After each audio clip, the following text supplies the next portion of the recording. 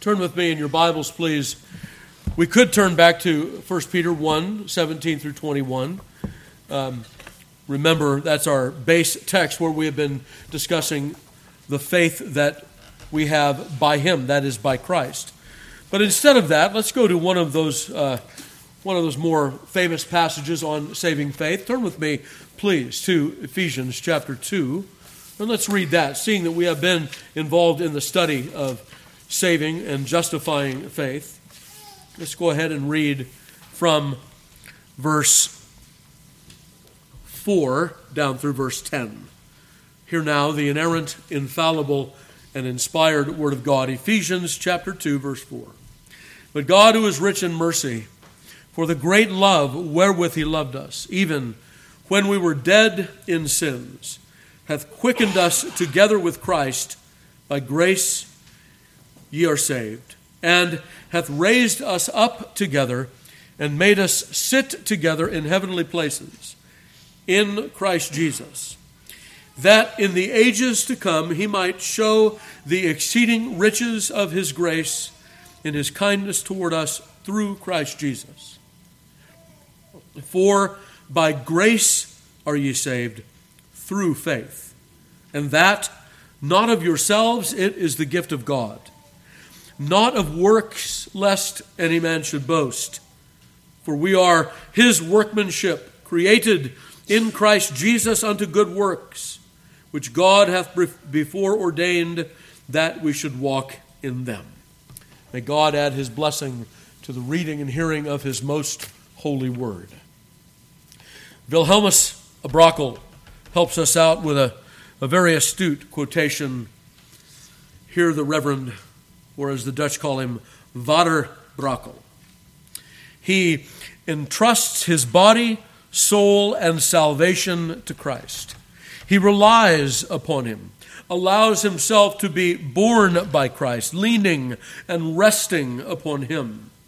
And even if he has no peace or assurance as yet, and is tossed to and fro by fear, being confronted with strife, he nevertheless betakes himself to Him. He relies upon Him, exercises trust in Him, and entrusts himself to Him.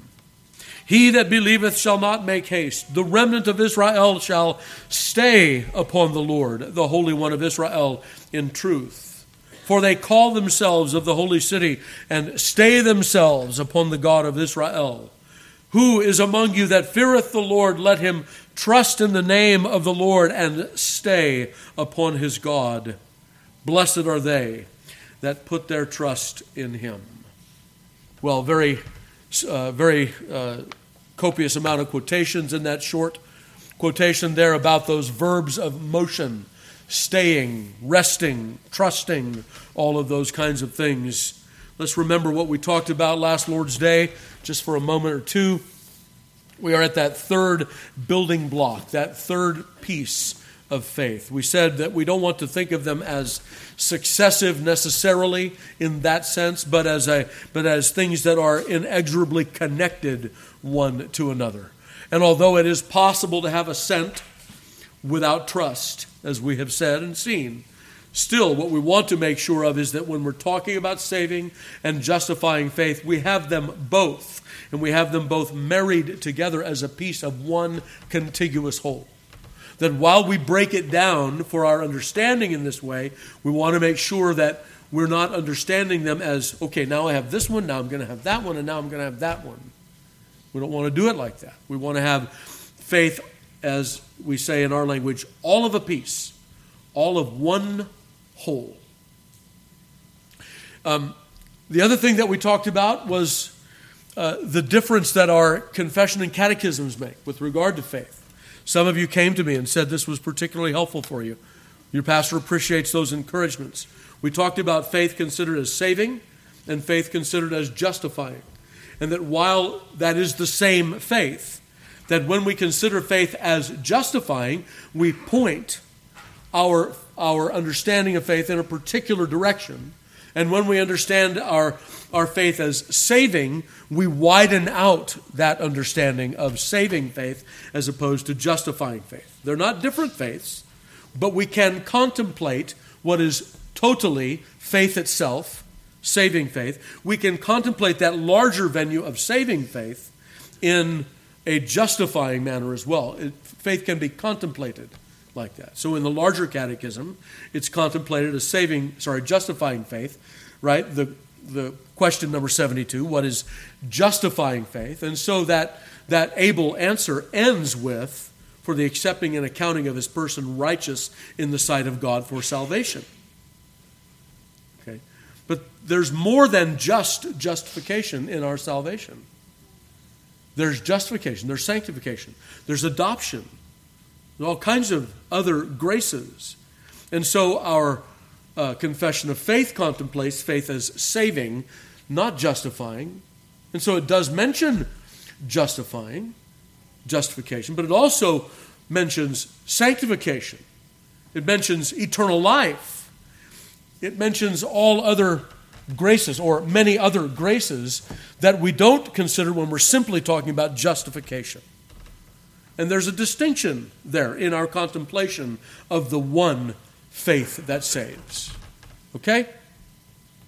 I'm glad, because often our parlance can be sloppy.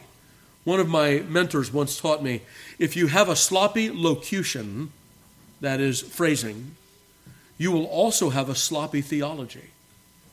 But a precision in locution will help us precisely to understand our doctrinal statements, those commitments, those biblical teachings rightly. And so part of the preacher's job is to have good locutions, right? Good locutions, so that we rightly understand such things. So last week then we began to widen out this concept of trust, in that it has this termination upon Christ.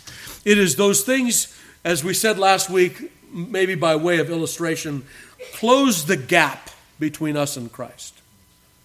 Right? And we talked about receiving Christ. And John makes that very clear in John 1:14, that to receive Christ is to believe on his name. We talked about a few other of those verbs of motion that the Bible presents to us. We believe into or unto Christ. And so there was a prepositional motion there. Our faith unites us to him. It is unto him. We spoke of receiving him, following him, walking in him, being rooted in him, coming after him. And then we began from John chapter 6 to open up this phrase, coming to him. Coming to him. And coming to him is put for faith itself. He that cometh to me I will in no wise cast out, Christ says from John chapter 6. Right? That this coming to him is indeed another one of those verbal motions that draw us to union with Christ. It is coming to him. Our faith then, as it were, terminates upon him. It is not simply in propositions, and you'll remember the quotation that we read last week, where it's not just propositions. Yes, propositions are important, and we want to believe the right propositions about Christ, but it is him that we must be united to, not simply information about him. Okay? All right, so I'd like to continue on a little bit now, maybe with one more short piece of introduction. When we talk about our faith terminating upon Christ, that means then that, beloved, it is all kinds of faith that can truly be saving. Right? If it takes a particular, quote, quality of faith, if it takes a particular strength of faith, depth of faith, breadth of faith, in order to be saved, well then, what have we done? We have developed ourselves a system of faith in faith instead of faith in Christ.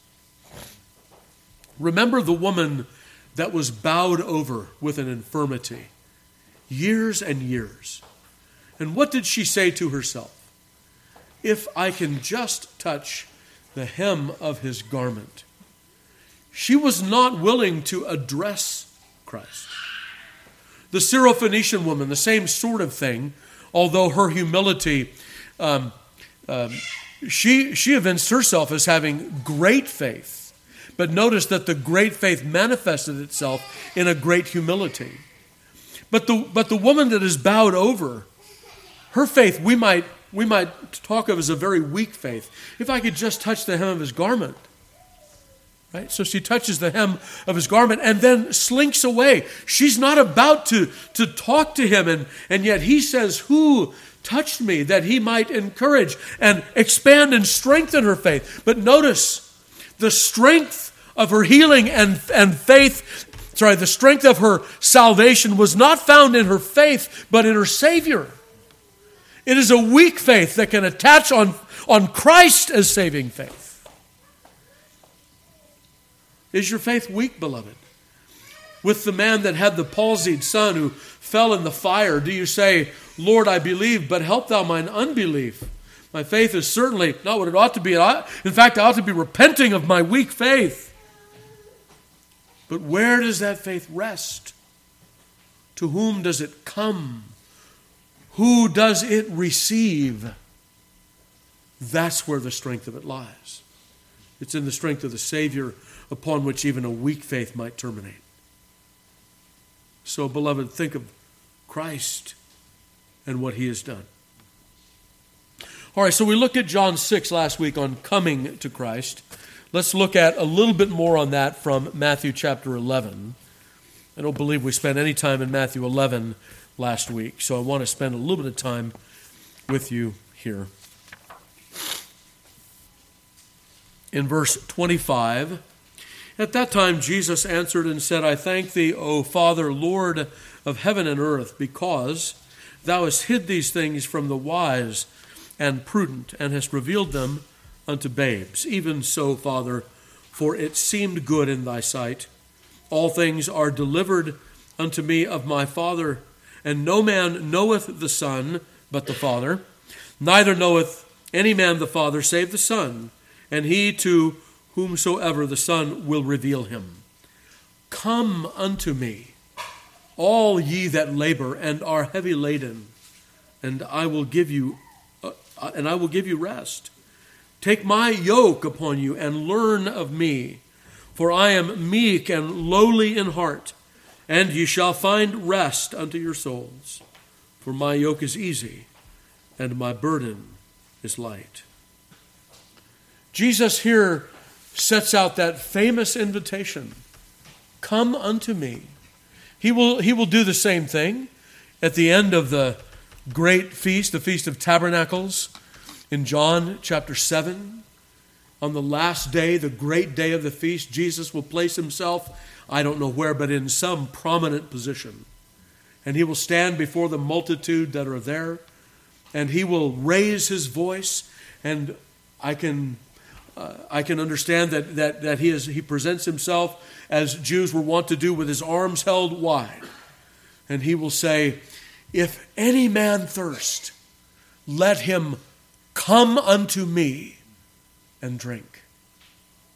And so what do we hear of Christ? What do we hear of him there? That he invites folks to come unto him. This coming unto Christ, this is another one of those verbs, like we studied last week, of believing in him. It's a coming to Christ. This is faith taking hold of Jesus Christ, not terminating in propositions, but coming to Christ. I remember we talked briefly about Sandemanianism that says, well, no, your faith is belief in gospel propositions. If that was so, beloved, then the Bible over and again in all of these, and we're going to look at copious phrasing here, all over Scripture, all kinds of Scripture, that put not propositions as the terminus, but God himself, Christ himself, as he presents himself. Come unto me, Jesus says, all ye that labor and are heavy laden, and I will give you rest. A coming unto Christ, then, if we would put it in this concept of knowledge, assent, and trust. Notice what we said about knowledge. We said that there is no minimum and there is no maximum. that every one of us ought to be growing in the knowledge of God and of His Son, Jesus Christ. But notice what that does. That places the emphasis on what? On the gathering up of knowledge, not on a minimum or a maximum. Right? What is the minimum? Well, what does that do? That makes for presumption. What is the maximum? The maximum, what does that do? That makes it beyond our reach, as if, what? That, like the Apostle Paul will say in Romans chapter 10, it's too high. Will someone come down from heaven and bring it to me? And Paul will say what? The word is nigh thee. It is in thy mouth. It is upon thy heart. That if thou shalt confess with thy mouth Jesus Christ as Lord, and believe in thine heart that God raised him from the dead, thou shalt be saved. It is not so minimum and not so maximum oriented. And so when Jesus says, come unto me, all ye that labor and are heavy laden, the only qualification that Jesus has here is that you are so sick and tired of the burden of your sins that you come to Christ. And he says, what you'll find with me when you come to me is that my yoke is easy, my burden is light. It's not so far under the earth that no one can reach it, and not so far into heaven that no one will bring it down. No, it's here. It's before you. Jesus Christ and Him crucified. And so Jesus will use several descriptors of faith. And this is important because we have bad conceptions of faith. When I was a wee tyke, we were in standard evangelical church of those days. This is back in ancient history, children, in the 70s. Yeah, you could count back then? Yes, we could. We actually had, we had beads. So, interestingly, at this one summer camp, of course, all of the evangelical churches that we knew, we all went to summer camp so we could have our mountaintop experience with Christ and then come down and, forget all we learned. But we came to camp, and at camp we had this gentleman that was preaching, and I'm sure he was well-meaning, just ill-informed. And he said, there are a lot of you out here that are believers in Christ, but I want you to take the next step. Oh, you're saved. You don't need to worry about your eternal salvation. But if you really want to be a strong Christian, then you're going to go forward to discipleship. You're going to not become just a believer in Christ, but a disciple of Christ. Interesting. Well, a few of us raised our hands. We want it. You put it like that, we want to be disciples, right? Listen to what Jesus says here. He says, come unto me, all ye that labor and are heavy laden, and I will give you rest. Take my yoke upon you and learn of me. The word learn there is the Greek word matetevo. Matetevo is the word that we get mathematics from. Remember that back in the old days we called mathematics ciphers. Why did we call it ciphering? Because we had to write it out. We were learning a way to do, say, long division. We don't do that anymore. We have clickety, clickety, click. Boom, the answer comes up on the screen, right? But long division is something that, I don't know, I guess a lot of children didn't like. I loved it myself, but that's just me. But here we have Jesus saying, come unto me and be my disciple. There's no two-tiered Christianity with Christ. Faith in Christ is discipleship. Faith in Christ is learning of Him. Again, notice, we're closing the gap between us and Christ with the word learning. Take my yoke upon you. What yoke? The yoke of all that I am, Jesus says. The yoke of me being your master and you being the disciple. And he speaks into a context in the first century where you would walk through the streets of Jerusalem and you might see a teacher. And that teacher would be obviously dressed. He would have the kind of dress that says, I'm a rabbi. You know what the rabbi means, right? The word rabbi. Rav in Hebrew means great one. Ravi means my great one, because he would be a great one to those who were walking behind him, his followers, his disciples. Jesus says, take my yoke upon you, the yoke of what? My gospel, my doctrine, as he will say all throughout the Gospel of John. My doctrine is not mine, it's my Father's. My works are not mine, they're my Father's. Take my yoke upon you and learn of me. Be my disciple. Close the gap between you and me. Unite yourself to me as my disciple. There's no believing in Christ on the one hand and then being his disciple on the other. Believing in Christ is being his disciple, and it is all coming to Christ. That's what it means. It's coming to Christ, believing in Christ, being discipled by Christ. All of those things are here. Take my yoke upon you and learn of me, for I am meek and lowly in heart, and ye shall find rest for your souls. Notice, as a master, as the one who offers his yoke, I'm not like the yoke you've been bearing. I am meek and lowly of heart. Sin is a hard master. The way of the transgressor is hard.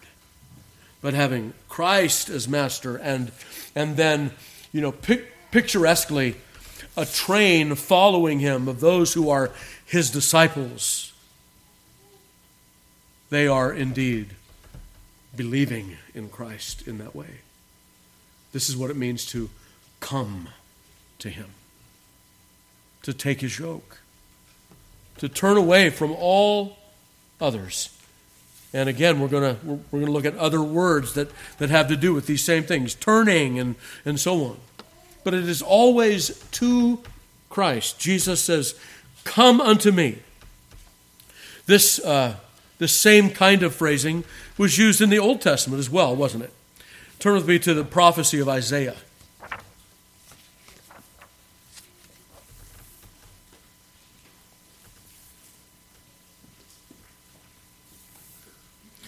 In chapter 45,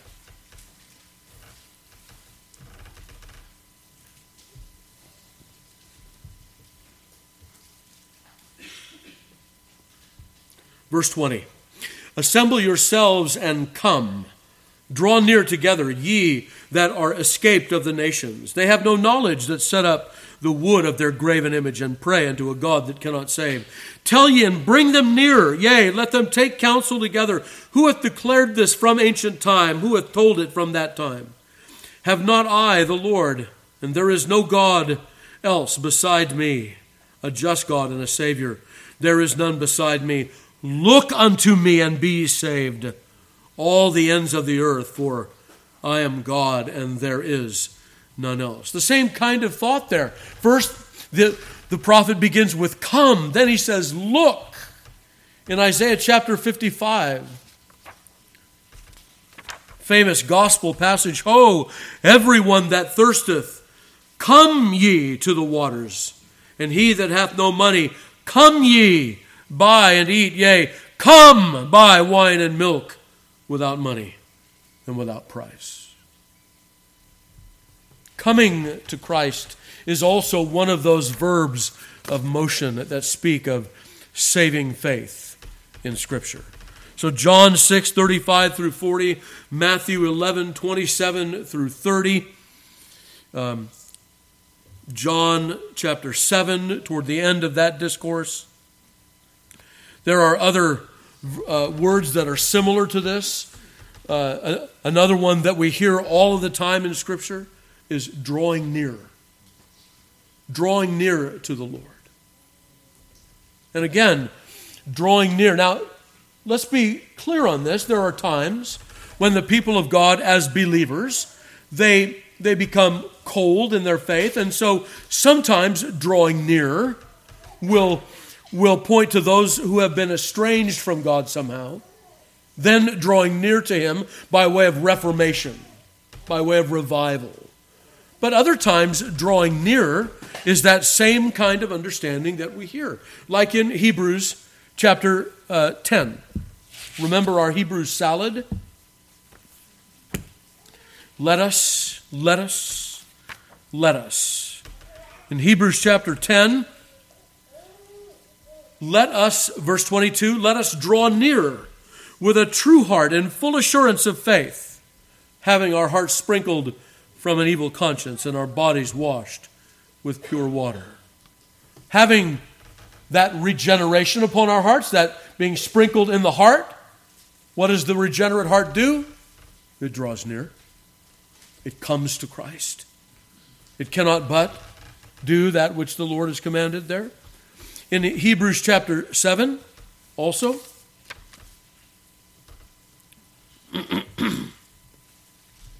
for the law made nothing perfect, but the bringing in of a better hope did, by which we draw nigh unto God. The bringing in of a better hope, I take in that passage as being the preaching of the gospel. And it is by that preaching that we draw nigh unto God. Notice verse 22. No, it's not 22, excuse me. It's 25. Wherefore, he is able also to save them to the uttermost that come unto God by him, seeing he ever liveth to make intercession for them. And so as John would write, receiving Christ and believing Christ, the same thing, so we have drawing near to Christ. And James will finish out this verb of motion. Verse 7, submit yourselves therefore to God, resist the devil, and he will flee from you. Draw nigh to God, and he will draw nigh to you. Cleanse your hands, ye sinners, and purify your hearts. Ye double-minded, be afflicted, and mourn, and weep. Let your laughter be turned to mourning, and your joy to heaviness. Humble yourselves in the sight of God, and he shall lift you up. Let us remember that James started out that passage by addressing the people as adulterers and adulteresses who had friendship with the world and were at enmity with God.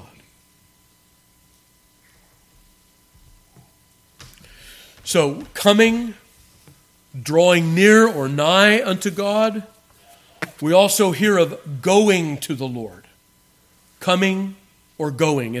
Sometimes it's put one way, sometimes it's put the other. Notice in Luke chapter 15.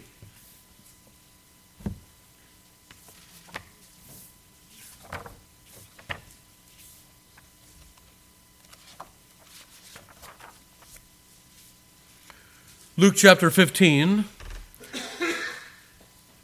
this is the parable of the prodigal son. Perhaps it should be called the parable of the jealous son. But here we are. And notice what this young man does. He squanders his inheritance. He has no connection left to his father except that he is indeed his son. He has nothing to come back with. So verse 17 is where we pick up the reading. And when he came to himself, he said, how many hired servants of my father's have bread enough to spare, and I perish with hunger? I will arise and go to my father. In the parable here, this is what faith does.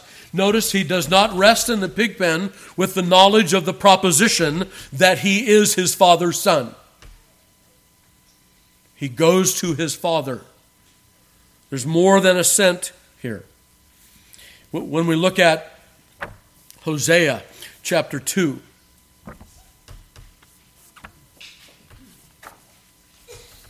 is it chapter 2? I believe it's chapter 2, yes.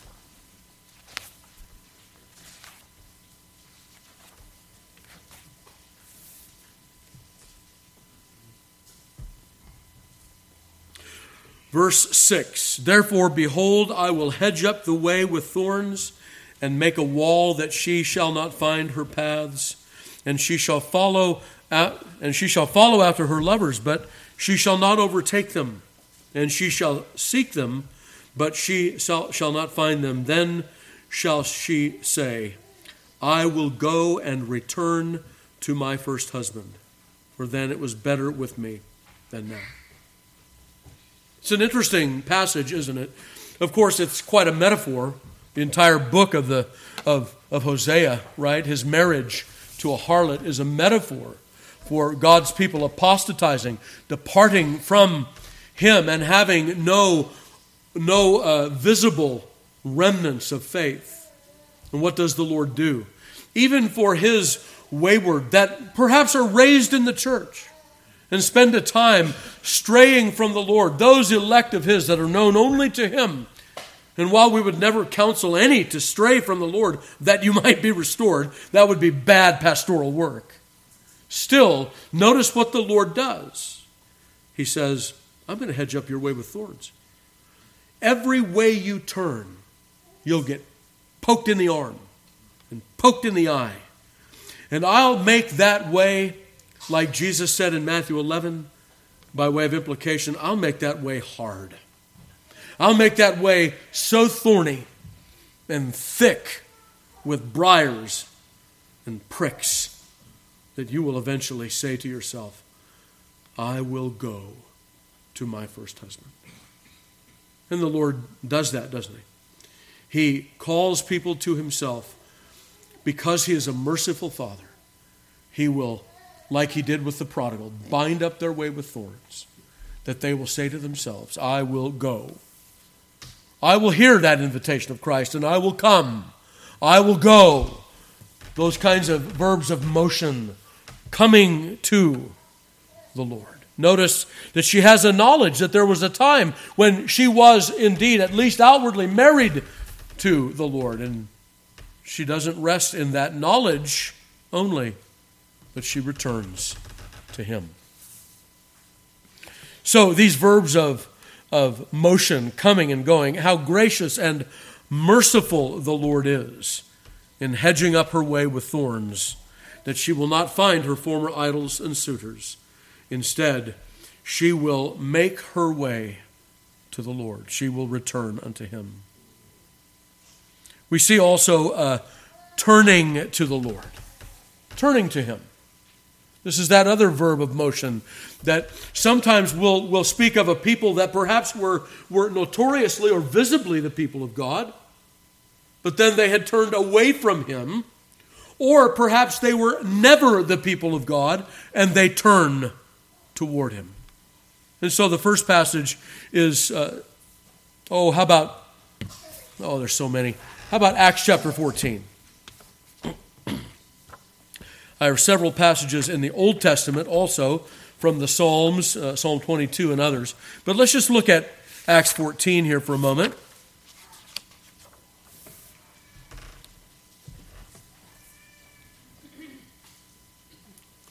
Verse 8. And there sat a certain man at Lystra, impotent in his feet, being a cripple from his mother's womb, who never had walked. The same heard Paul speak, who, steadfastly beholding him and perceiving that he had faith to be healed, said with a loud voice, Stand upright on thy feet. And he leaped and walked. And when the people saw what Paul had done, they lifted up their voices, saying in the speech of Lycaonia, The gods are come down to us in the likeness of men. And they called Barnabas Jupiter and Paul Mercurius, because he was the chief speaker. Then the priest of Jupiter, which was before their city, brought oxen and garlands unto the gates, and would have done sacrifice with the people, which when the apostles Barnabas and Paul heard of, they rent their clothes and ran in among the people, crying out, saying, Sirs, why do ye these things? We also are men of like passions with you, and preach unto you that ye should turn from these vanities unto the living God, which made heaven and earth, the sea, and all things that are therein.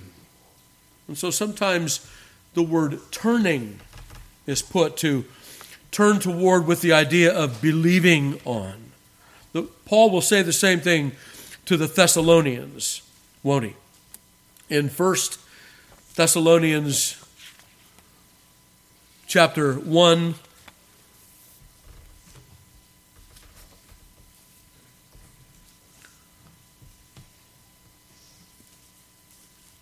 verse 5, For our gospel came not unto you in word only, but also in power, and in the Holy Ghost, and in much assurance, as you know what manner of men we were among you for your sake, and ye became followers of us, and of the Lord, having received the word in much affliction with joy of the Holy Ghost, so that ye were ensamples to all that believe in Macedonia and Achaia. For from you sounded out the word of God, or the word of the Lord, not only in Macedonia and Achaia, but also in every place your faith to Godward is spread abroad, so that we need not to speak anything, for they themselves show of us what manner of entering in we had unto you, and how ye turned to God from idols to serve the living and true God. There is a turning to God, and notice it is a turning that is also very exclusive, right? It is a turning to God from something, from idols. It teaches us something about saving faith to understand it as a turning to God, right? And that is that everyone comes into this world turned towards something, believing something, resting in something. These are what we call the idols of our age, or the idols of the mind. Sometimes it's a perversion of the true God, right? Take a scripture from here and a scripture from there and a scripture from there, rather than that full-orbed and scriptural understanding of God, and create a God after our own image. And the Apostle Paul will tell us that that is indeed the bent of the natural man, who does not like to retain God in his knowledge, but instead fashions a God after his own image instead, right? Calvin, as we referenced earlier, will say that the human mind is a veritable forge of idols. A forge of idols. Beloved, do you recognize that in yourself apart from the Lord? And so what are we told to do in this turning? What is faith in Christ? It is turning to God from idols to serve the living and true God. It is to turn away from those idols of the mind or of the world that we come into this world as natural people worshiping. As fallen and carnal people, we come into this world worshiping idols that are not the true God, and we must learn to have faith in Christ instead, so we turn to God from idols. It is more than simply a turning to propositions, isn't it? So it is described as turning to the Lord. So turning, going, coming, all of these things. We ask ourselves the question then, have we ourselves come to Christ? Like we asked ourselves, have we received him? And we said, didn't we last week, that in so doing, the Bible has presented these things to us in such a way that they are more tangible to us, more helpful to us as people, rather than simply leaving it in the ephemeral, in the mystical. Now we have something. Have I turned to Christ? Do I turn to Christ? Is that turning a sort of constant thing which references that turning to Christ that is indeed faith itself? When I have difficulty, who do I consult first? What is the mark of turning to Christ that I bear with me? What is the mark of coming to him? What is the mark of receiving him? What is the mark of following him? Do we have these marks? When Jesus says, "Come unto me," have we, with the psalmist, said, "When thou saidst, seek ye my face, my heart said unto thee, Lord, thy face will I seek."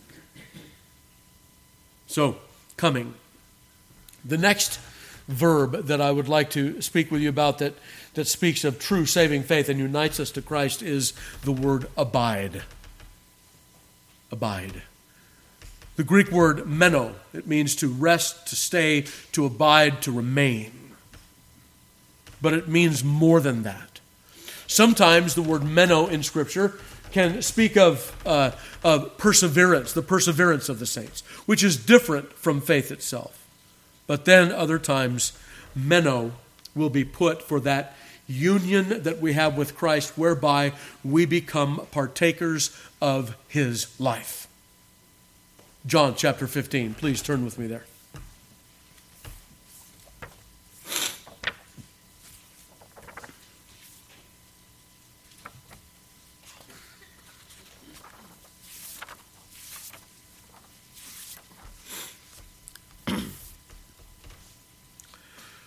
Verse 1, I am the true vine, and my Father is the husbandman. Every branch in me that beareth not fruit, he taketh away.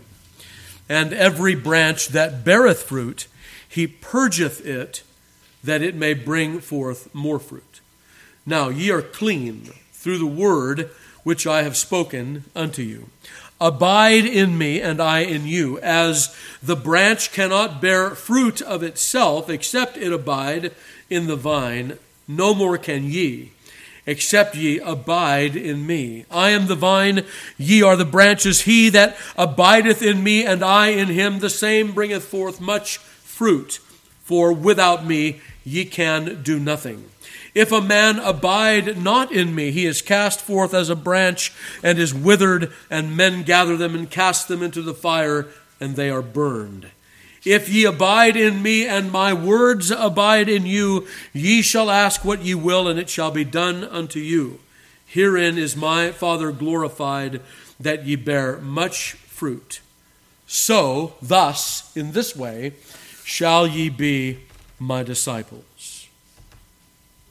There are a few other passages. We'll read those first, and then we'll spend some time in discussion. The same apostle writes in his epistle, 1 John chapter 2, and let's turn there. 1 John chapter 2, first of all, verse 6.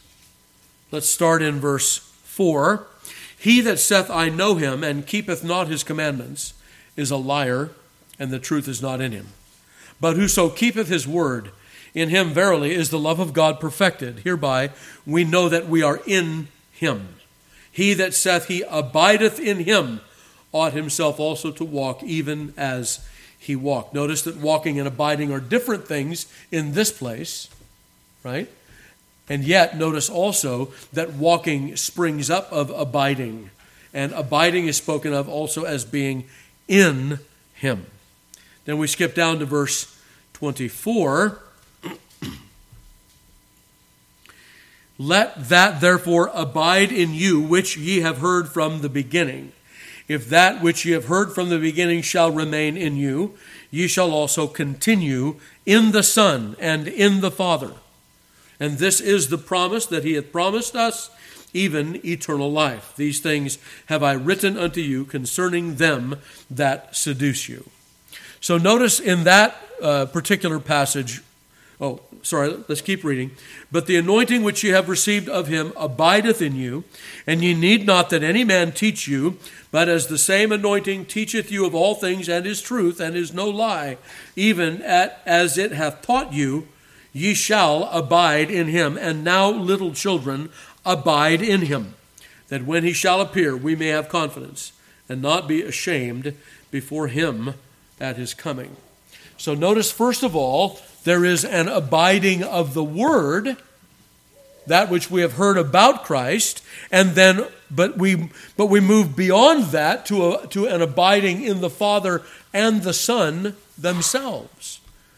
That it graduates from simply abiding in that word to abiding in those persons. Right? And what does it mean to abide? It means to rest upon, to remain upon. It means to partake of that sap and strength of the vine. This is why, no matter what, you may appear to be attached to the vine, but not bearing fruit. Why? Why aren't you bearing fruit? Well, it may be that you need to be pruned, cleansed, as Christ said in John 15.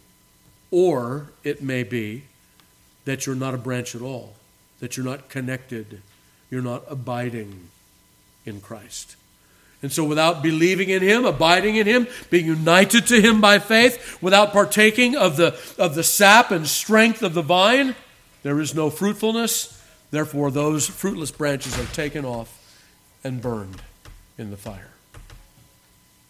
So it begins with hearing the word of God, that word of God takes root in us, and then there is an abiding not only in that word, but in all three persons of the Trinity here in this passage, in the Father, in the Son, and in the Spirit. Ye shall also continue. The word continue in verse 24 is the same Greek word that we heard abide in the beginning of that verse, that you shall abide in the Father and in the Son. And then you have this anointing. What is that anointing? It's the anointing of God's Spirit, and that anointing abides in you as well. And so there is an abiding, if you will, a union by faith with the Father and the Son and the Holy Spirit. Jesus will also call this in John 8:31, if ye continue or abide in my word, then ye are my disciples indeed, and ye shall know the truth, and the truth shall make you free. So another verb of motion, abiding, not only closing the gap, but even more strongly uniting us to Christ with the Father, with the Spirit, and so on. The next verb of motion is also very, very important. It is resting or rolling upon Christ. Resting or rolling upon him. And we'll see this in the Song of Solomon 8.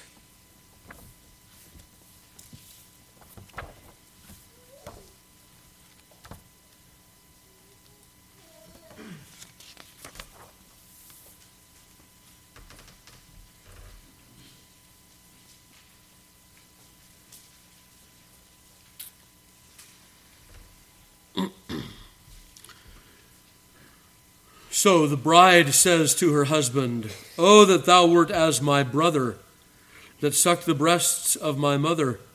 When I should find thee without, I would kiss thee, yea, I should not be despised. I would lead thee and bring thee into my mother's house, who would instruct me.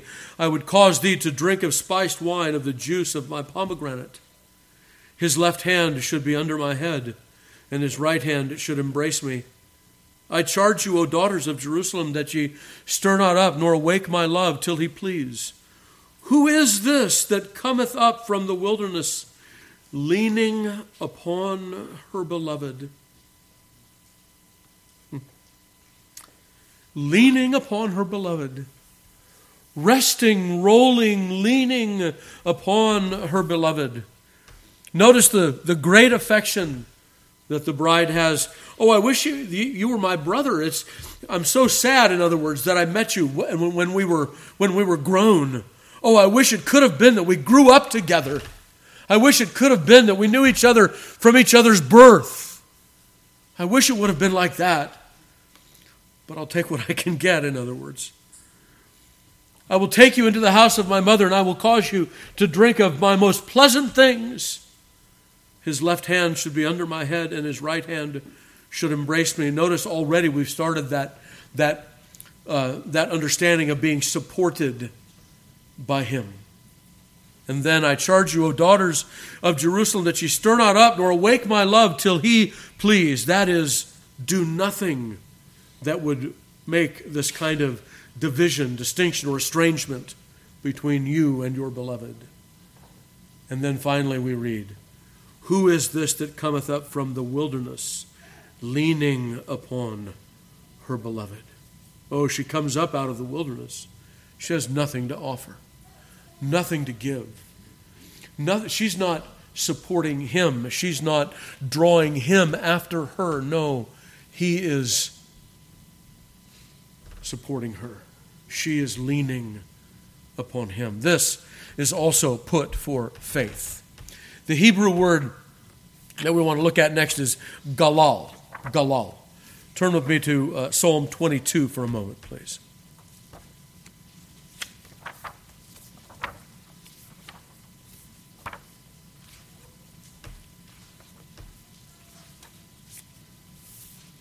Psalm 22, verse 8.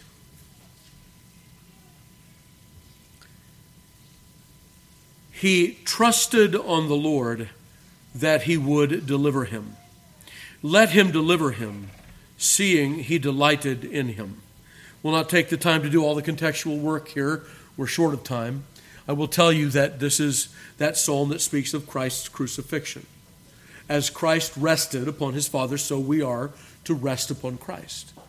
The Hebrew word here is galal.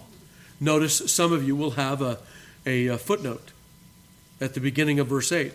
And in the margin it will say, he rolled upon. Trusted. He rolled upon his God. He trusted on his Father. He committed, right, into thy hands I commend my spirit. He rolled himself onto his Father in confident trust and resting. In Psalm 37, verse 5,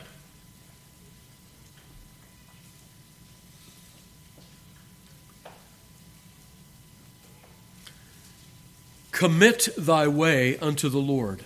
Trust also in him, and he shall bring it to pass. The word commit there, that's the Hebrew word once again, galal. Roll yourself. Roll your way. Roll your destination. Roll your way of living. Roll upon the Lord. Rest upon him. Repose upon him. The apostle, again, being trained in the Hebrew, will say something here in 2 Timothy chapter 1 that's important for us to mention in this regard.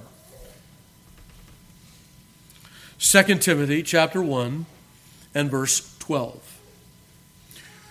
For the which cause I also suffer these things, nevertheless I am not ashamed. For I know whom I have believed. I have believed, and am persuaded that he is able to keep that which I have committed unto him against that day. Notice that your Authorized Version translators sought to translate that word as committed, right? Like it says in Psalm 37:5, commit your way unto the Lord. What is it that Paul has committed to the Lord against that day? Himself, his vindication, his righteousness. So, beloved, this next verb in the Hebrew, it is a rolling upon the Lord. As we heard earlier from Abrakel in Isaiah 22 and Isaiah 28, in Jeremiah 6, we will hear staying upon God, staying upon the Lord, resting or rolling upon him. And I want to come back to this next week because I want to show you from Hebrews chapter 4 how this resting upon the Lord is put for gospel language. So because of the hour, we're going to stop here. We're going to make a brief use, and then we'll bring the service to a close. As we have been saying throughout, here we say that these verbs of motion uniting us to Christ, uniting us even to the triune God, this is a part of what saving faith is. This is not an adjunct to faith. Our faith does not terminate in assenting to propositions, as we have confessed in our larger catechism. Not only assenteth to the truth of the promise of the gospel, but receiveth and resteth upon Christ and his righteousness therein held forth, for pardon of sin, and for the accepting and accounting of his person righteous in the sight of God for salvation. It is more. And the reason that we can confidently say that it is more is because all of the verbs that we're looking at have their terminus in their motion upon the person of God. Not upon certain propositions about him, but upon the person of him. We don't want to make the propositions the object of our faith, although that is an important part of faith. But we want also to conglomerate all of those things, whatever it is that we know, without a minimum and without a maximum, so that the weakest in faith, with the fewest amount of propositions, can rest upon Christ. And the greatest and most learned among us, with an innumerable amount of propositions pertaining to Christ, can do what? Rest upon Christ. That from the least of us to the greatest of us, that we're not depending on the strength, depth, or breadth of our faith, but upon its object. Jesus, take my yoke upon you. Learn of me. Come to me, Jesus will say. Some of the other things that we'll look at next week, Lord willing,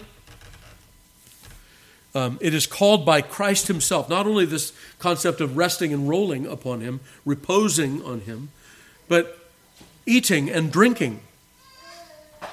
Jesus will call eating and drinking faith. Then Hosea will say in Hosea chapter 2, and thou shalt know the Lord. And that in the context of marital intimacy, that is also spoken of as faith in the Lord. Beloved, these motions, these movements, these verbs, all given to us in Scripture to fill up that concept of faith then. What do? They show us, first of all, the impossibility of faith ever rising up out of our own breast. It is the gift of God. We can assent to propositions. We can give our mental assent to things and yet hold ourselves aloof from the actual truth of them. That's not saving faith. It is to hear all that Jesus Christ is and done, and then by faith to unite ourselves to him, to be joined to him, to rest in him, to roll upon him, to come to him, to turn from all others to him. These things are set forth in Scripture so that we might have something perhaps just a bit more tangible when we examine our own hearts, whether we be, quote, in the faith, whether or not we are in Christ. Let us remind ourselves with one last thing, that if you rest in Christ, if you roll upon Christ, if you are united to him, if you have come to him, if you have turned to him, if you have gone to him, if you've run to him, if, as the old divines say, you have flown to Christ, you must remember that you didn't do that on your own. You didn't bring that to the table yourself. The natural man has not the fortitude, the ability, the will. No, the natural man is inimical to these things, a hater of them. And so, beloved, these extra descriptions of faith that the Bible gives to us are given as aids to us, that we might be able to ask ourselves, have I come to Christ? Have I fled to him? Have I gone to him? Have I rested upon him? Have I rolled myself upon Christ? Am I leaning on him coming out of the wilderness, having nothing but briars and the smell of the ants, of the plants and animals in the wilderness upon me, with nothing in me but my ruddy self? Have I come leaning upon my beloved? This is what we ought to do when we come to examine ourselves to see whether we are in the faith. Oh, it is not the strength of our faith, beloved. It is the strength of our Savior. It is not the amount of propositions we know. It's who it is that we're united to, in the greatness or in the littleness of them. Let's stand and call upon the Lord in prayer.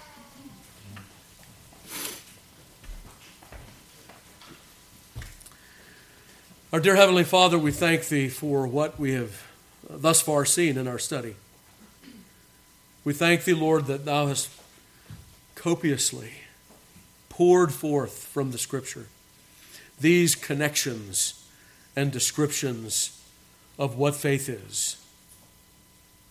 O Lord, we pray that we would not satisfy ourselves with things that are other than true saving faith. That we would turn away from satisfaction with devil faith, with temporary faith, with miracle faith, as the older divines called it. That we would turn away with all things that are not saving faith, and that we would indeed come to Jesus Christ and him crucified. O Lord, help us to put away all others and to turn unto Christ from idols, from the idols of our hearts. And forgive us, Lord, having come to Christ, for those backward glances that we offer them even now, that we should be a people more and more with Christ fully in our gaze as the one to whom we have turned, the one upon whom we lean. O Lord, help us to leave the wilderness and to lean upon our beloved. And deliver us, Lord, we pray, from those things that might draw us away from him. We thank thee, Father, for the clarity of thy word, and we pray that thou wouldst grant to all of us here and beyond that true saving faith. We pray in Christ Jesus' name. Amen.